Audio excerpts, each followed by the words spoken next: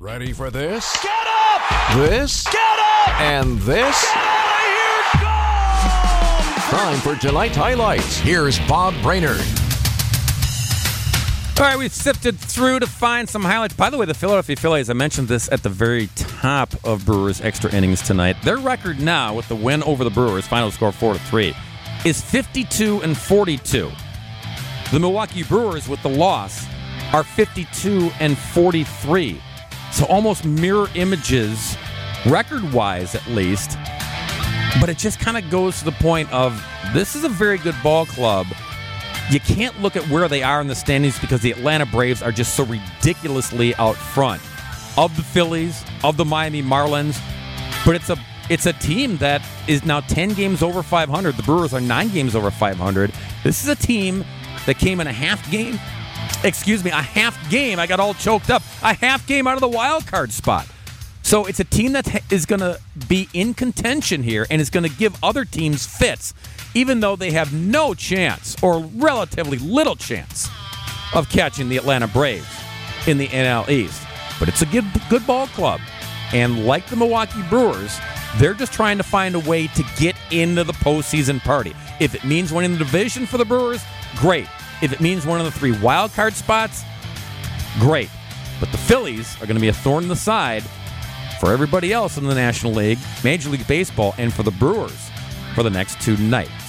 Okay, to that, let's give you the highlights from this game. And normally, we give you just Milwaukee Brewer highlights, but I got to start with the bottom of the first inning for the Philadelphia Phillies because what Kyle Schwarber has been doing of late has been remarkable. And he did this in the bottom half of inning number 1 against Brewers starter Julio Teheran. And the first pitch to Kyle Schwarber is a drive out to left. Yelich is back, and it is gone. And Kyle Schwarber wastes no time to homer in his 4th consecutive game.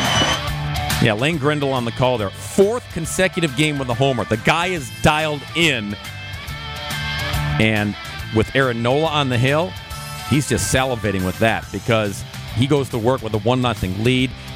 Phillies got a run in the 2nd and the 3rd, and Nola was dealing. The Brewers couldn't touch him. It looked like this was just going to be a lopsided affair in the city of brotherly love, right?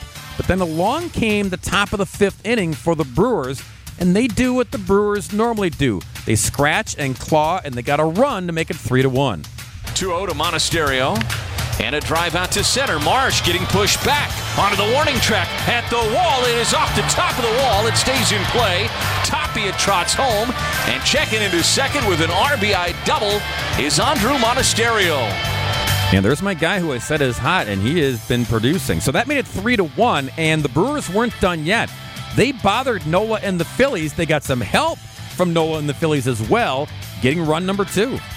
The pitch, and Terang a chopper over the head of Nola. Charging's the second baseman Stotty through to first, and it was dropped. And racing around third and coming home is Monasterio. Boy, a fairly routine play for Stott, but Hall didn't catch it cleanly. It squirted away from him.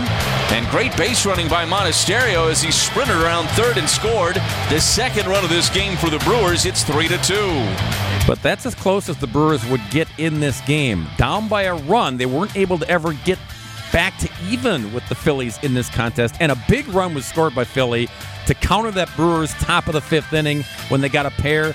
They got a run to push that lead back to +2 and make it 4-2. Milwaukee did score in the top of the 8th inning to close the gap again, but with the tying run on in the 9th inning, Craig Kimbrell came on and shut the door as the Brewers fall by the count of 4-3. When we come back, we will wrap things up on this edition of Brewers Extra Innings and get you set for Game 2 in Philly tomorrow night.